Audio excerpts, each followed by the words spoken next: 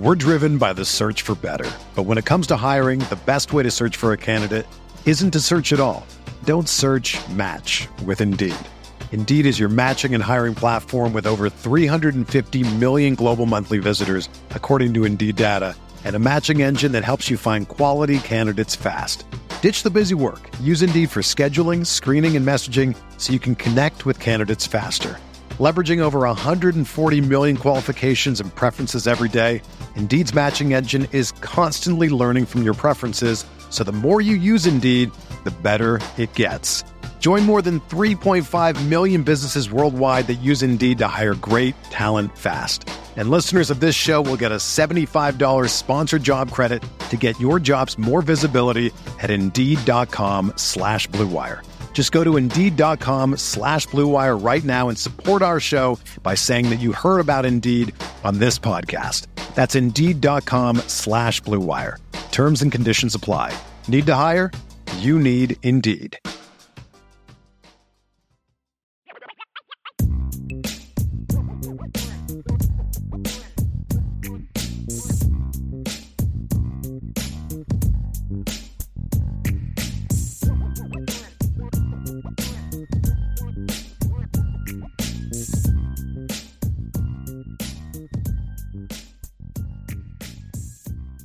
Recruiting is the lifeblood of a program, right? Mm-hmm. And success in recruiting is being able to establish your home base, your backyard. And one of the areas that you have written about a lot about and talked a lot about over the last really several years, and especially this last year as the talent in the area is ramped up, is Illinois has got to get back to being a place that Notre Dame dominates. You cannot have Ohio State and Michigan coming in and doing to Notre Dame what they've done in recent years, especially with Illinois becoming a state that is starting, Sean, to produce more and more top-level athletes. So we've talked a lot about how important the state of Illinois is, and this past week, Sean, it proved to be big for Notre Dame. Obviously, they got two big-time commitments, and, we'll just kind of kick it off first with you, Sean. As an Illinois native, you're Chicago born and raised. You went to the University of Illinois. How important is it, first of all, that Notre Dame start to finally establish some dominance in that state, which for decades that was Notre Dame territory? Well, historically, the pipeline from the Chicagoland area to Notre Dame has been very meaningful. We recently just had a Hall of Famer, NFL Hall of Famer, Bryant Young, from the Chicagoland area. 298 lettermen have come from Chicago and gone through the University of Notre Dame to letter in varsity football. So the importance of this area and mining this area and the talent within the Chicagoland area is absolutely paramount. Mm-hmm. And I believe, we talked about it, we've written about it.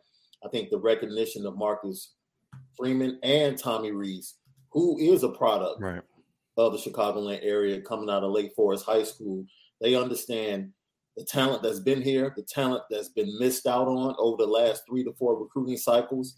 And they wanted to end that beginning with the 23 and 24 classes. And they've done a great job so far. We're driven by the search for better. But when it comes to hiring, the best way to search for a candidate isn't to search at all. Don't search, match with Indeed. Indeed is your matching and hiring platform with over 350 million global monthly visitors, according to Indeed data, and a matching engine that helps you find quality candidates fast. Ditch the busy work. Use Indeed for scheduling, screening, and messaging so you can connect with candidates faster. Leveraging over 140 million qualifications and preferences every day, Indeed's matching engine is constantly learning from your preferences, so the more you use Indeed, the better it gets. Join more than 3.5 million businesses worldwide that use Indeed to hire great talent fast. And listeners of this show will get a $75 sponsored job credit to get your jobs more visibility at Indeed.com/Blue Wire. Just go to Indeed.com/Blue Wire right now and support our show by saying that you heard about Indeed on this podcast. That's Indeed.com/Blue Wire. Terms and conditions apply. Need to hire? You need Indeed. My wife is the coffee drinker in our house. So when I told her about trying out Trade Coffee, she was curious. When I told her that if she answered the survey Trade sent me, they could match her with brands she would like, she was downright skeptical. We ended up getting 3 different shipments from 3 regional coffee makers. And let me tell you, she was blown away.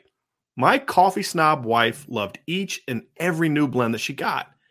As a non-coffee drinker myself, I must admit, opening up the cabinet and getting a whiff of her most recent blend was aromatically pleasing.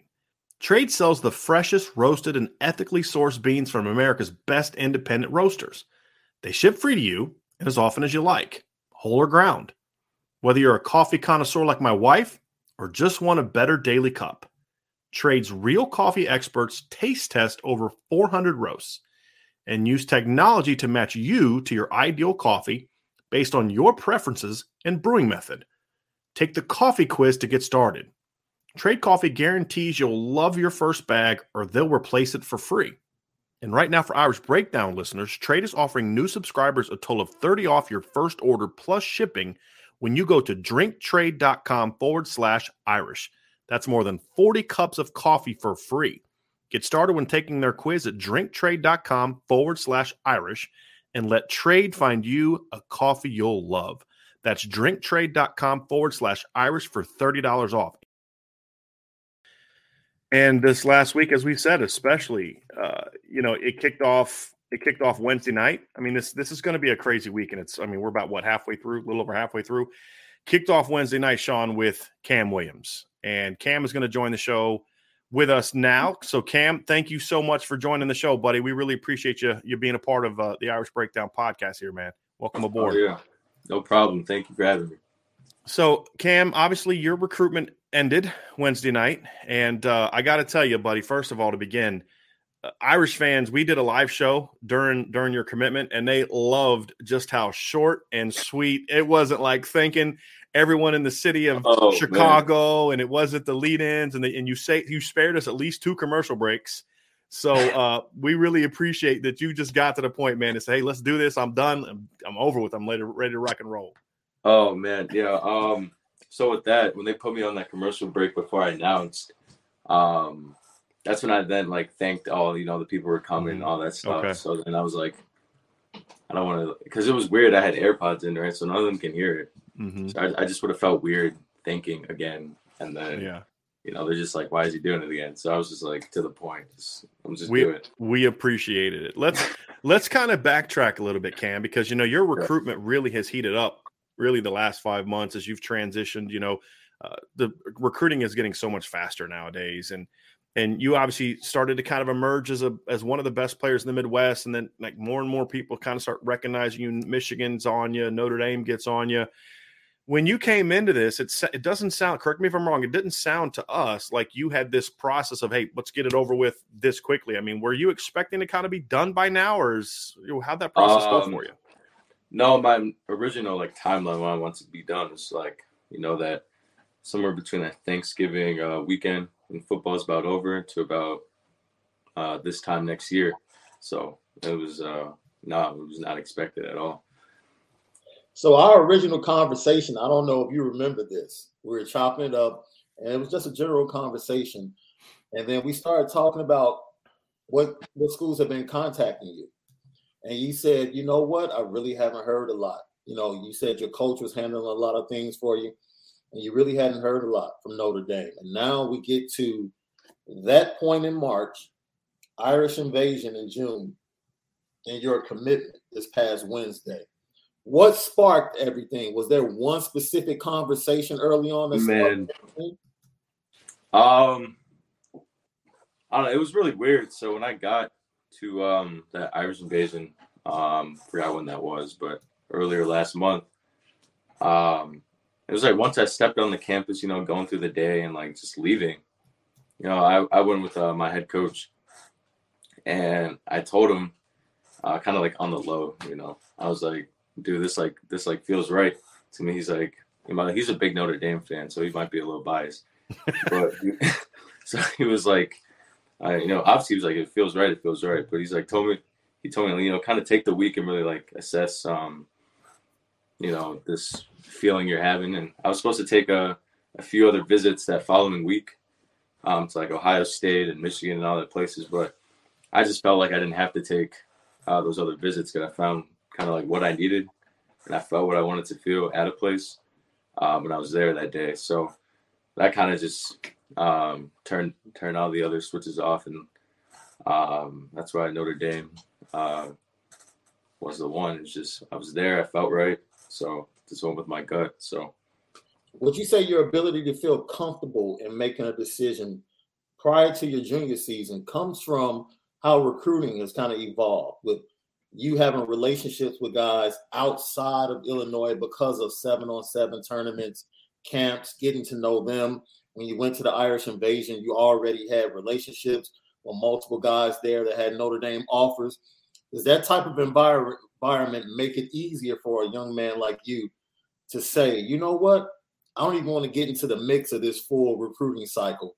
I just want to go ahead and make a decision because I feel like this is the right place?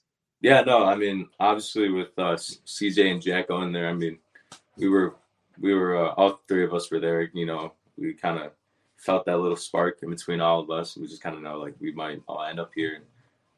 Just to add on to that, I mean, yeah, I mean, just feeling comfortable, kind of just that if you know type of deal. So, yeah, I'd say that's definitely what it was. So as you kind of left and your coach told you to take some time, what were the things that you were processing? Like, what was it kind of was going through your head? Like when somebody says, hey, take some time, right? Well, what is for you? I mean, it's different for everybody, but for you, what did that entail? What did that taking some time to make sure? Is it just kind of, do I wake up every day and I still feel it? Is there questions you have to ask yourself? Is it talking to family? What was that process like for you? So actually, my old youth coach from really close with, he's kind of like that guy, like that mentor type of deal. Like literally I just drove over to his house. I talked to him about it. And, he's got a lot of connections, especially with Notre Dame. So he got me in contact with people who then they got me in contact with people who then some family members who I know who went to Notre Dame got in contact with people. So it was more so just that whole week I was getting information kind of about the school, like the benefits of it. And I mean, I heard nothing bad really. So I was like, yeah, this is it. So it was just really kind of educating myself, I guess, that entire week, like outside of football. So the one part about the Irish Invasion that you were very honest about was how the relationship with Chancey Stuckey was strengthened that day and how he just stayed with you the entire day, coaching, giving you tips. Talk about the development of their relationship throughout this entire process. I mean, obviously, yeah, that day was huge for us because, it's kind of weird. I feel like if I, wasn't there at that invasion, we probably wouldn't even like sitting here right now. This is the weird part. And obviously, when I told them kind of a week after that I was be committing, obviously that grows more. We're talking, we're calling, and obviously he's excited. I'm just excited. And I feel like, especially over time, as I visit there, over the course of the season, I guess, and just this summer, I mean, it'll grow because me and him, I think, kind of just have that click, which is what you want. So I was looking for too, just a guy I can feel that comfortable around, on and off the field. So. Cam, as we've got to know you and as Sean's talked to you and we've talked to your coach and listened to you talk to other people, the one thing that I've kind of got the impression of is that there's not like one thing that went into this. You're going to look at this holistically. However, you are a wide receiver and catching the football is important and having someone throw you the football is important too. Yeah. When you look at just in general, not just Notre Dame, but big picture, but then specifically to Notre Dame, was it a kind of who you're going to play with, who's going to throw you the ball on the current roster, who they commit, all that kind of thing? What kind of role did that play, if any? And then when you specifically look at a guy that you got a chance to know over the last year and then work out with Irish Invasion, CJ Carr, what kind of role did that play? So sort of big picture, how important was that? And then specifically with CJ, did that at all play a role in either your ultimate decision or the timing of your decision? I mean, yeah, I'm going to be honest. I mean, his commitment really just kind of set in stone. I mean, I wanted to go somewhere originally where I have a quarterback maybe committed in my class who's obviously as talented as he is. And I was lucky enough for that to happen. And I mean, it's kind of like the same thing that you see at Texas right now. Like, Arch Command Center. You see all these dudes. Went nuts. Yeah, dudes. Like 10 guys in a like, week. Yeah, exactly. So it's kind of like one of those things. I mean, and then obviously Jack coming, and obviously, I mean, the recruiting classes above me and then mine is obviously just going to grow. And I saw that. So I was like, well, I mean, obviously playing with a bunch of dudes and who we can have some success with in the future. So I don't want you to feel any pressure, okay? Okay.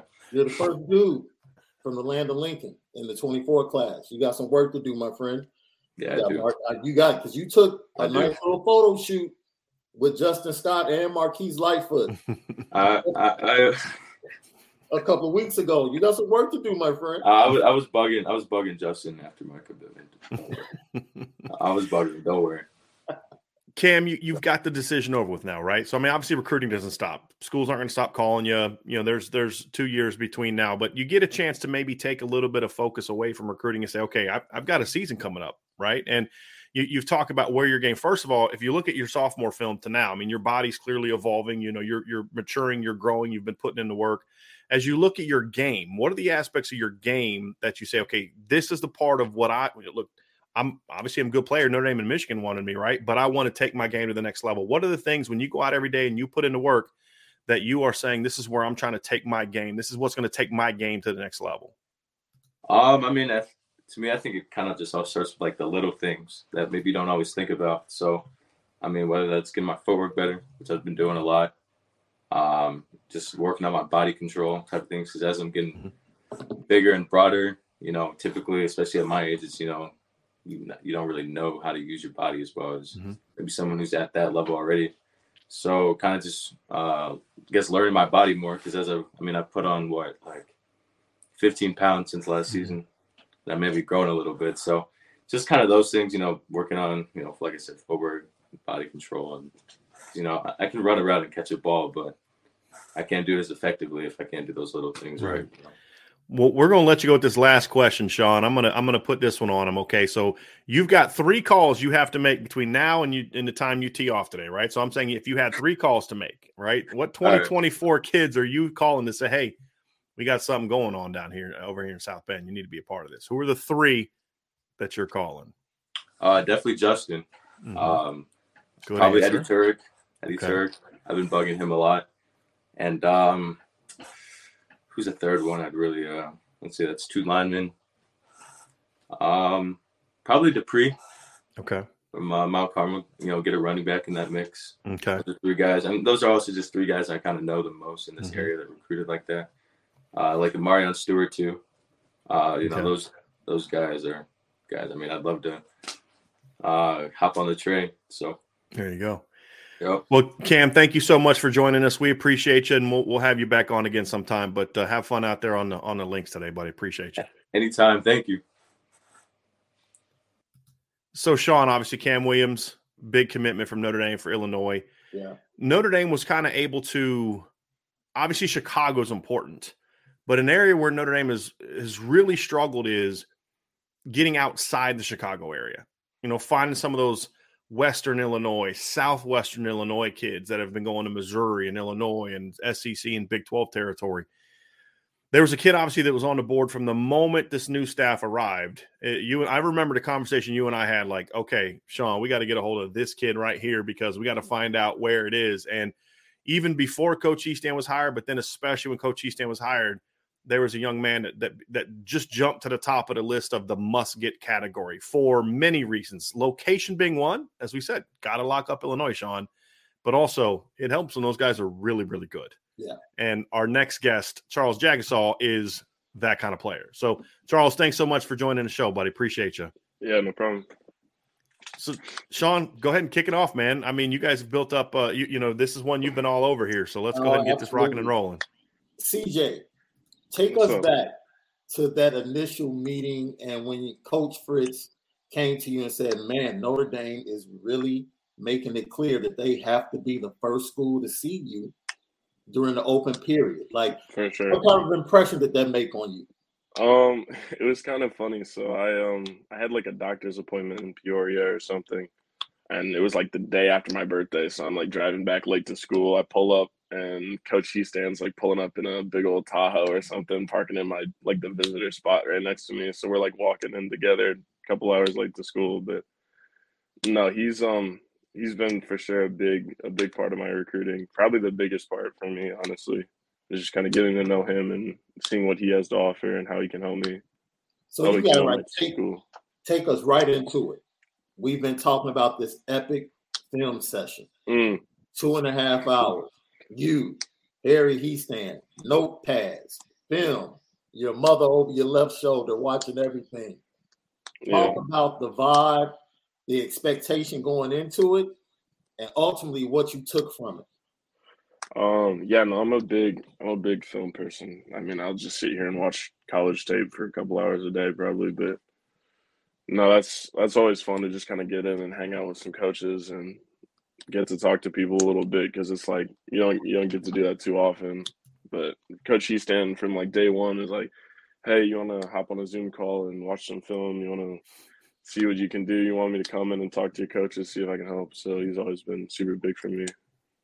And going back to your April visit, one of the things that stuck out to you while your coach was watching the players and the coaches, you took time to watch how the second unit of the offensive line was being coached up. Why was that so important to you?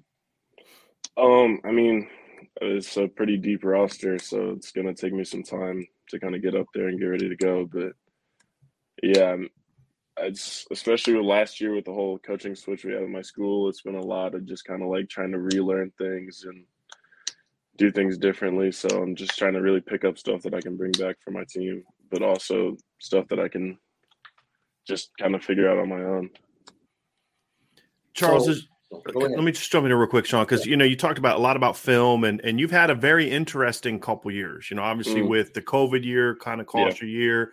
You had to make a tough decision where you could have just kind of followed everybody else out the door, or you could stay. You decided to stay. So it's been a bit of a, I don't say rocky, but a growing period for you as a young man and as a leader. So obviously that's important for you, but how do you think that decision, because we can talk football and X's and O's, and I love all that stuff. I'm a film junkie like you are, but how did that help build you as a young man and as a leader? Like, what was that process like? How tough was the decision? Obviously you had a rough year, but I mean, how do you feel like you've grown as a leader, as a young man through that decision? I mean, I think it helped me out a lot. I was like, we had our spring season, and the last game of our spring season, I broke my leg.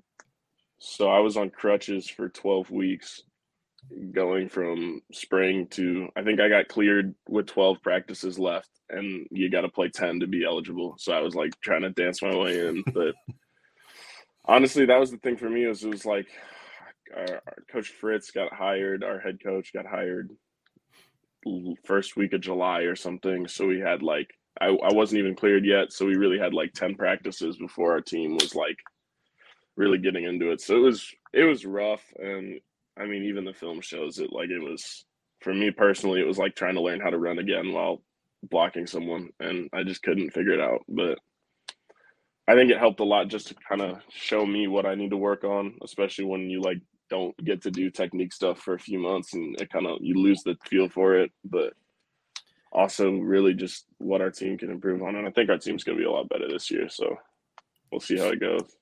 So, Sean, we now know why he was so punishing. He was angry. He was angry. He was angry.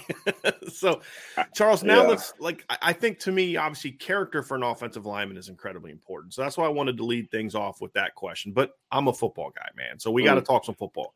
When you sat down with Coach Easton and you sit down with Coach Fritz and you kind of guide your path for the next year, obviously recruiting is behind you.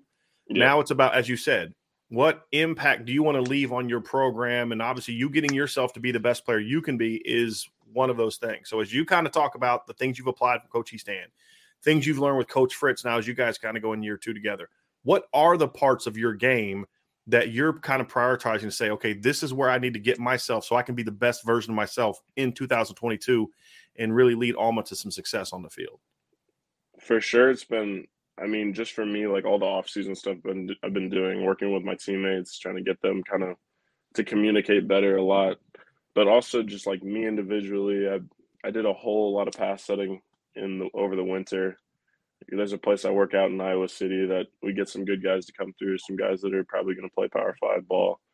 And that, and kind of just asking Coach Easton questions and him giving me advice, or a lot of the things he says is I'm doing like a quarter of it right or half of it right. And it's just those small things that you kind of got to get switched around, and then it'll look night and day. And so I think my film is going to look, from last year to this year, it's going to be, I'm hoping it's going to be a complete turnaround, but we'll see. You talked about that, going to train Iowa City and making that drive. Overall, what do you pull from the ability to be the big fish in the little pond and still choose to stay and build a program with little expectations, but a tradition that's rich in state championships? What was that like? Did you feel like you had to live up to that tradition, or was it really just about the relationship with your friends and the community that ultimately led you to stand still? Because you had opportunities to go to big time programs in different surrounding states. Yeah. No, a lot of people reached out to me trying to get me to come over, but I don't know. This is the program my original coaches, my freshman, sophomore year, had been at for 20 years. They played with my uncles who all during that like 70s state championship run. And for me, it's just like, it's always been the place that it's like, it's my family. And I didn't even want to go there freshman year, but my mom just kind of made me. And once I was there, I'm like, I don't want to play for anybody else. So, are you the best wrestler in the family? No, my cousin wrestled at Iowa a couple of years ago. And I mean, he's probably like 140 pounds. So I might be able to take him, but no, he's way better than me. Even I had another cousin that was like a middle school national champ and pretty good in junior high.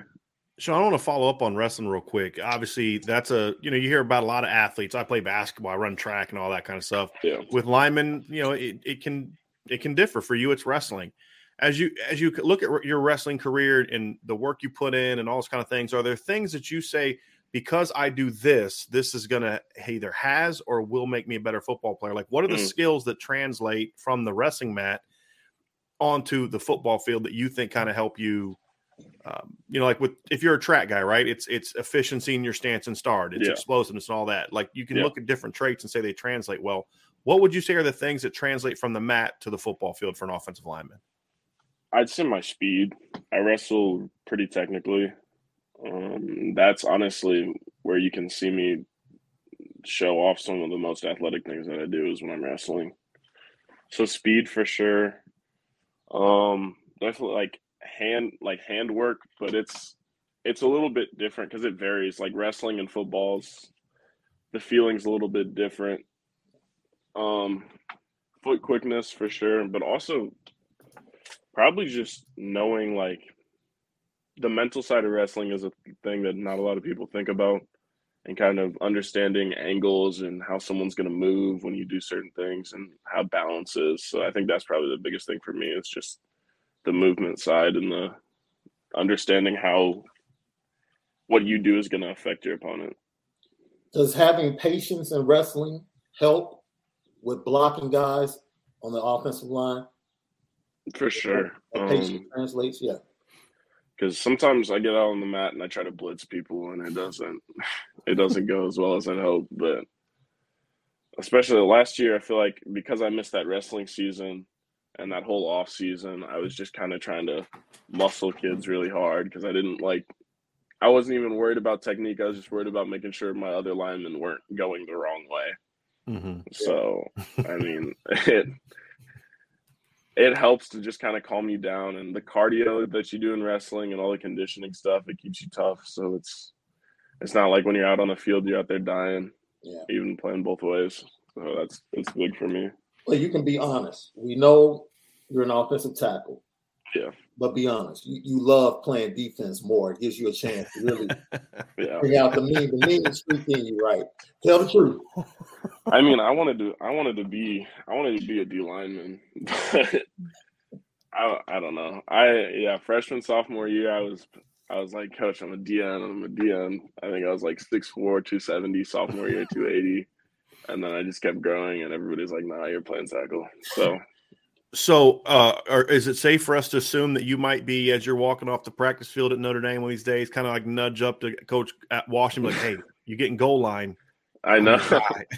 I've been trying to get my coach to do anything for me. I mean, like, put me a tight end, put me a running back. I can do anything, but we're not. It's not going to happen. So, Charles, I want to talk a little about recruiting. Obviously, you know, one of the things that we learned during your recruitment is like Coach Sharon Moore and Coach Pittman and the O-line coach at Arkansas, the coaches of Missouri. They all did a great job recruiting you, right? And you've got to pick somebody, right? So Notre Dame obviously was the choice. Those teams did a great job. What I want to get to with you is, as you just with the evolution of just the Notre Dame aspect of it, was there a time when you felt one of two things where, you know what, like I'm still going to do my visits or whatever, but you know, I really feel like Notre Dame is the choice? Or was it after the visits where you're just like, you kind of knew, like when was the moment where you really felt like this was going to be the move or this was the move? What was that experience like for you? When was that moment for you? Honestly, at the start, Notre Dame wasn't even really on my radar until the coaching switch. Because I think a couple days after Coach Freeman took over, I got like 3 or 4 phone calls from him, talking to him a little bit. But yeah, over the winter, kind of tried to figure things out, tried to stay in touch with coaches a little bit more, and just kind of track the trajectory of how things are going. But I'd say Coach Easton coming in and just getting to talk to him was huge. And then that April visit that I took was really big, just to kind of confirm how I felt about Notre Dame and Michigan when I was over there. Mm-hmm.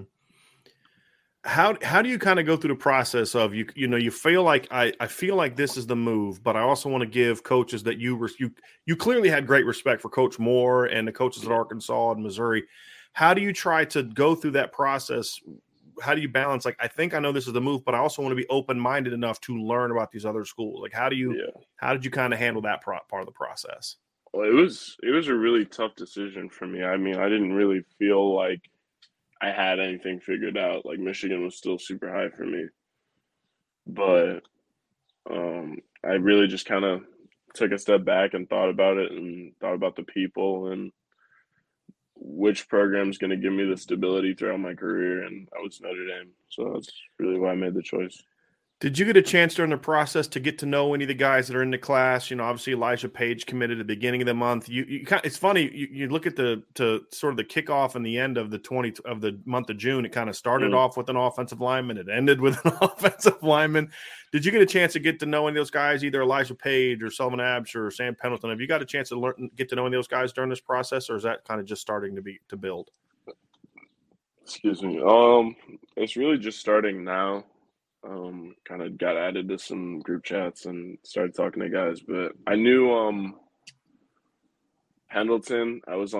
We were there the same weekend in April, so we were on the same tour and everything, and got to talk to him and his family a little bit. But no, I haven't really met any of the guys yet. So Cam Williams, he committed the day before you did.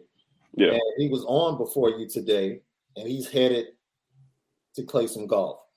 We know you play golf. We know that all of the guys in the O-line recruiting class in 23 play golf. Have you guys started talking trash about your golf games yet? Not yet. At least Charles hasn't. I was out a couple of days. Well, because they're probably all better than me.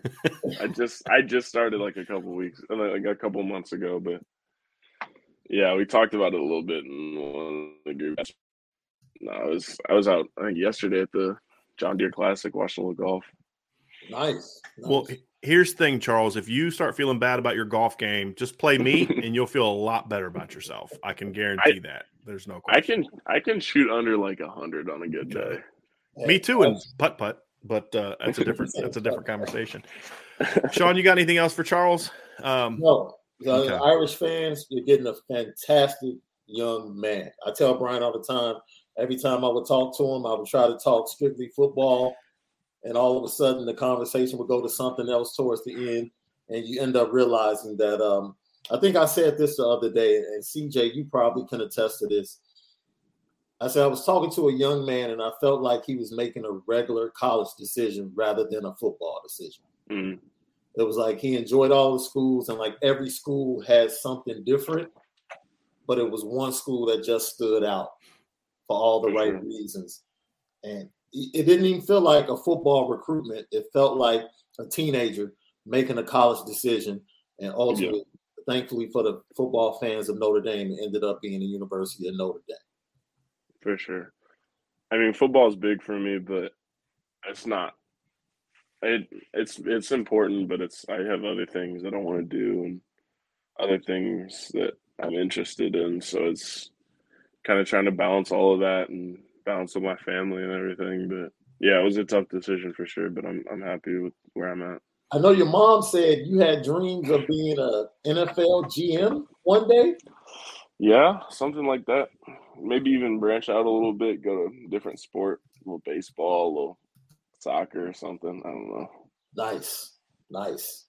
Well, congratulations once again. For sure. Thank you. Charles, thanks so much for joining us, buddy. We'll get you back on here again soon. So enjoy the rest of your beautiful weekend. It's really nice. Charles, and a lot of people in the chat, a lot of Notre Dame fans excited to have you on board, man. And they're all saying good luck, congratulations, happy to have you on board. So we'll talk to you again soon. Okay. Thank you.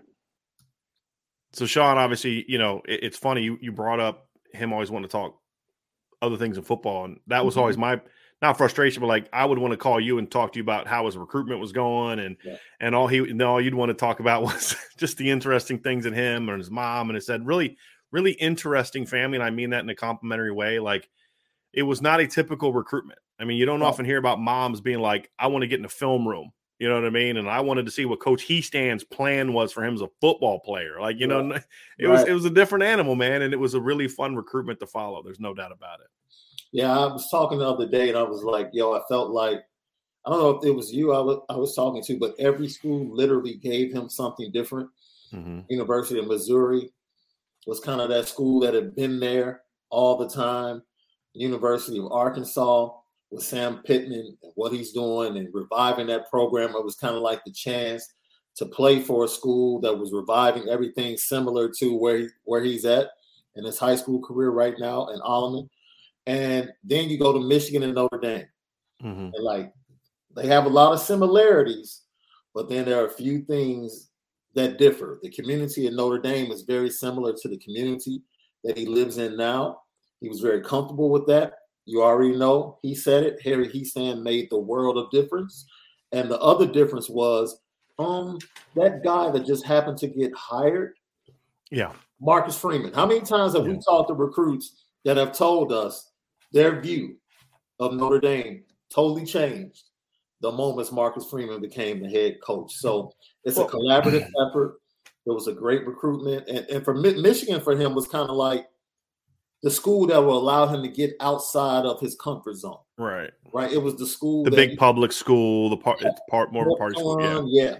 Right. So, like I said, I felt like a kid was making a regular college decision rather than a football recruitment.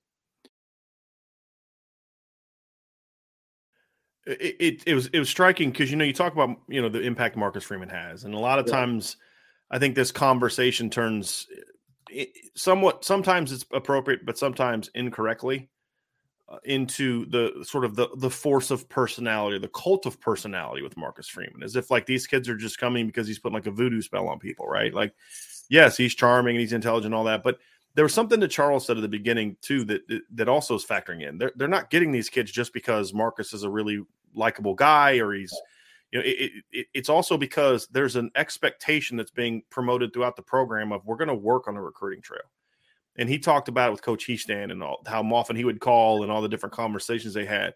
But then he said I wasn't even, Notre Dame was on my radar until the coaching change, which is inexcusable. But I don't want to go there. He said he got calls from like 3 or 4. I think he said like 3 or 4 coaches like right away. That's the change. I want to commend you right there because you almost got riled up. I did. You almost did, but you controlled it. It's all the therapy I've been going to every day. But but it's that, right? It's I'm going to hire people that are good at this, and I'm going to demand that they put in the work. And that's the reason that we're seeing what we're seeing is kids that think about some of the biggest names in this class, right? In the 23 class, you've got Braylon James, you've got Charles Jagusah, you've got Sullivan Absher, you've got Elijah Page, you've got trying to defensively, you've got Boubacar Traore, you've got in the secondary, Micah Bell. These guys were not even on Notre Dame's radar when Marcus Freeman was hired. Right. And like the first commitment he got was Peyton Bowen, but Peyton Bowen had been on their radar since the previous summer. Like they were on him. They got a Dontre. I mean, there were some guys that they were on, but some of the best kids in this class, like top 100 receiver from Texas, top 100 offensive lineman from Illinois, right? Like 400 meter dash, one of the 5 best. I saw a tweet yesterday from a track website that Micah Bell had one of the 5 best 200 meter times in the nation for last year. Not on Notre Dame's radar for a long time, right? Like, and it just kind of speaks to that's the change. It's not just Marcus Freeman's personality that is the result of it. Yes, that's a factor in it, right?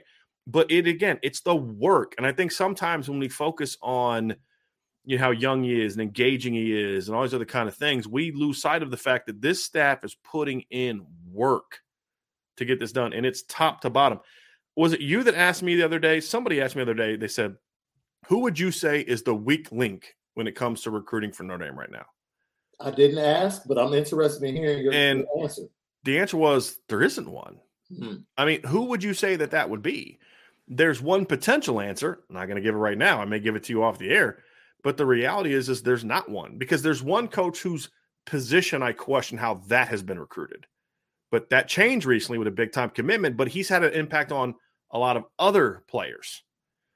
And so when I look at him, like, I've heard people say, well, it's Mike Mickens. If Mike Mickens is your weak link, you're recruiting at an elite level. I mean, like, that ain't it. And you could say, okay, well, Chris O'Leary didn't get any safeties his first year. Okay, cool. I get that. He's got 2 dudes now in this class, right? So a chance for a third. Right, yeah. Right. And so there isn't one at this point in time, because that's the expectation that Marcus Freeman had when he got hired. I mean, I've been told this by multiple people. Every coach he had interviewed, like, you come here, you got to recruit. Just so you know, something you got to put the work in. Yeah. And it's something he demands. He talked about how they meet every day. That wasn't the case in the past. I'm not trying to drag up old stuff, but you can't hold people accountable if you're not around them every day. And that level of accountability, I think, is a big part of this too. And this is what happens when you make the right hires and you demand excellence in how you work. This is the kind of stuff that happens. But we saw that in the conversation with Charles, is that, this is a kid that 7 months ago was not on Notre Dame, was not on his radar. And now he's one of the biggest commits in the class. And you can also see the impact of just Harry Hiestand being Harry Hiestand had on that young man as well. We've been on the other side of this as well, Brian. Mm-hmm. We've seen recruitments where Notre Dame was in a great place, and in a matter of days, weeks, all of a sudden, we're sitting here like, what the heck happened? Right? So this is just recruiting. And if you have a great staff, you're going to do it the other way, positively, right, for your program, right, more than you're going to, of course, lose guys. And that's happened with this class. Like, that's happened since the staff has taken over a couple times. Yeah. And it's going to happen, and there's going to be mistakes, but it's such a like, when it happens now, it's like, it's a shock. It's like, wait a minute, hold on a second. What? Like, when Notre Dame loses a kid, you're like, hold on a second, that's not supposed to happen. Right. And that's changed. Like, talk about a culture change. You and I did a show on the culture change at Notre Dame. I mean, that's one of the biggest ones, is like, you're starting to see more and more fans be like, hold on a second. They lost a kid. That doesn't make sense. Like, how'd that happen? Yeah. And it's been fun to kind of follow that, Sean. There's no question. But to the topic at hand, we've talked a lot about, Ryan and I have talked a lot about how the North in 23 and 24 seems to be abnormally filled with talented players, but also talented skill players. Yeah. And, you look at the 2024 class, there's going to be some kids from the Chicago area they're going to have to turn down that are really good football players. Absolutely. Which just speaks volumes. And so, again, they've got to be able to say, this is who we want, this is who we're going to get. And to be able to get, because you look at Michigan, we've talked a lot about over the years how when a pipeline is established to a school, it can make it harder for others.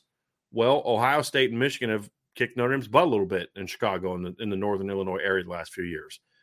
They had to have some success to start to establish that. And, of course, this is with Charles Jagusah, who's not a Chicago kid but an Illinois kid, but then Cam Williams, it helps with that. And it's so important. Here's another reason why Chicago's important. We see it with Drake Bowen. We saw it with Blake Fisher a couple years ago, where when you've got a kid that lives close by who is a big-time recruit and commits early, he's at every big event that you have. And now you've got several. You've got Cam Williams. Charles is too far away to be considered that guy, in my opinion. Yeah. He can't just hop in a car and come every weekend. It's a little different animal where he lives. Correct? If I remember correctly, where he lives. But with Cam Williams, with CJ Carr, with Brandon Davis Swain, these are kids that you look at and say, this is big to have those highly ranked top 100 caliber guys that are close by to where every time there's a big time commit on campus, at least one or two of them are going to be on campus. And that is also another reason why, especially the Chicago area, is important, because if you can get athletes out of Chicago that are legitimate big time athletes, and I believe Cam Williams is, and then they're also considered highly ranked as well, and they're close by, it only adds to the value of getting those recruits. And that's just a continuation of the 23 class. Going back to Cam Williams, we talked to him, we wrote about it. The first person he called immediately when he left the Irish invasion was Drake Bowen.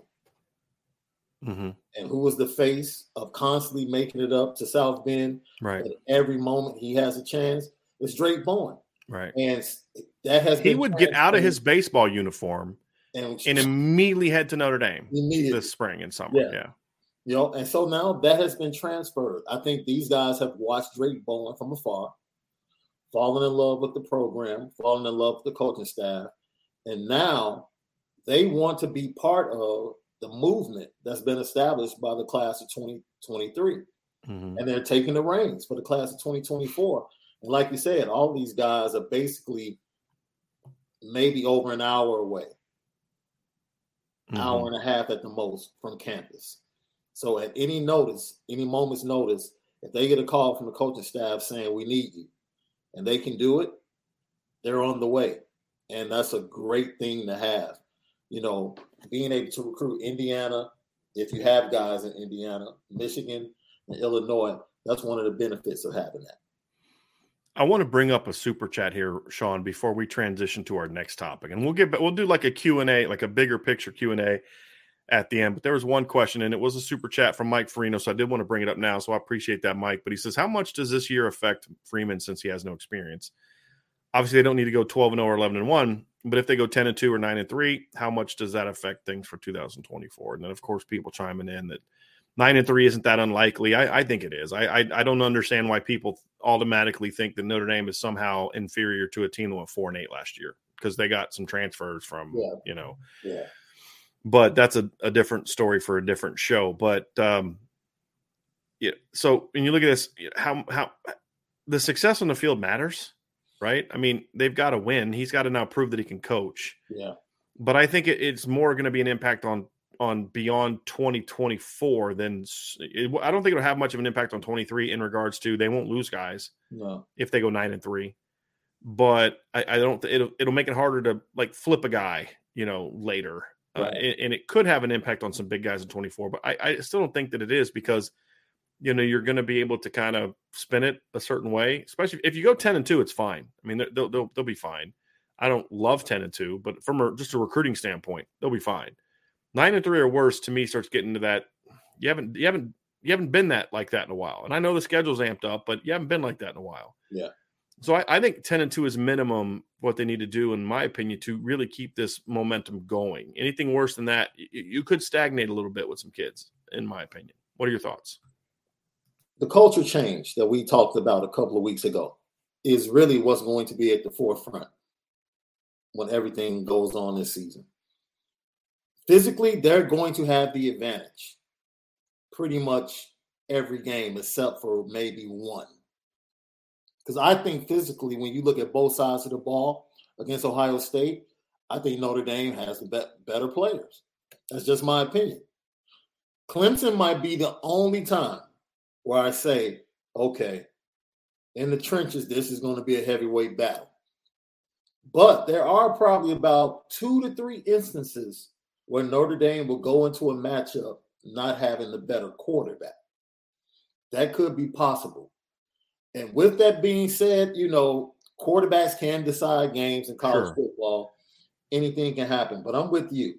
Anything less than 10-2 is outside of the realm of disappointing. Yeah, absolutely. So it's the same argument we had last year, Sean. Like all the arguments I'm seeing people make in the chat. Well, this and that, and this team could be tough. It's the same thing last year. It's like what it comes down to is I don't think people understand that Notre Dame in at least 10 games this year, and I think it's debatable for an 11th. Yeah, is going to be the most talented team on the field. And it's usually not close. And, yes, USC could match Notre Dame in talent for talent in a 7-on-7 game, but they're not going to have the more talented roster that day. Right. So you're going to have to buy – it's the same thing you're going to have to buy into last year. You're going to have to tell me that they're going to get out-athleted 3 times for them to be worse than, 11-1. Yeah. And it's the same argument last year. People tell me – there was people literally – when the over-under for 7.5 came out last year, which was absurd, and we laughed and mocked it. There were people in the chat, Notre Dame fans were like, well, but insert North Carolina and Wisconsin and USC and all these other schools. Because remember, USC was supposed to be a top 20 team again last year as well. Yeah.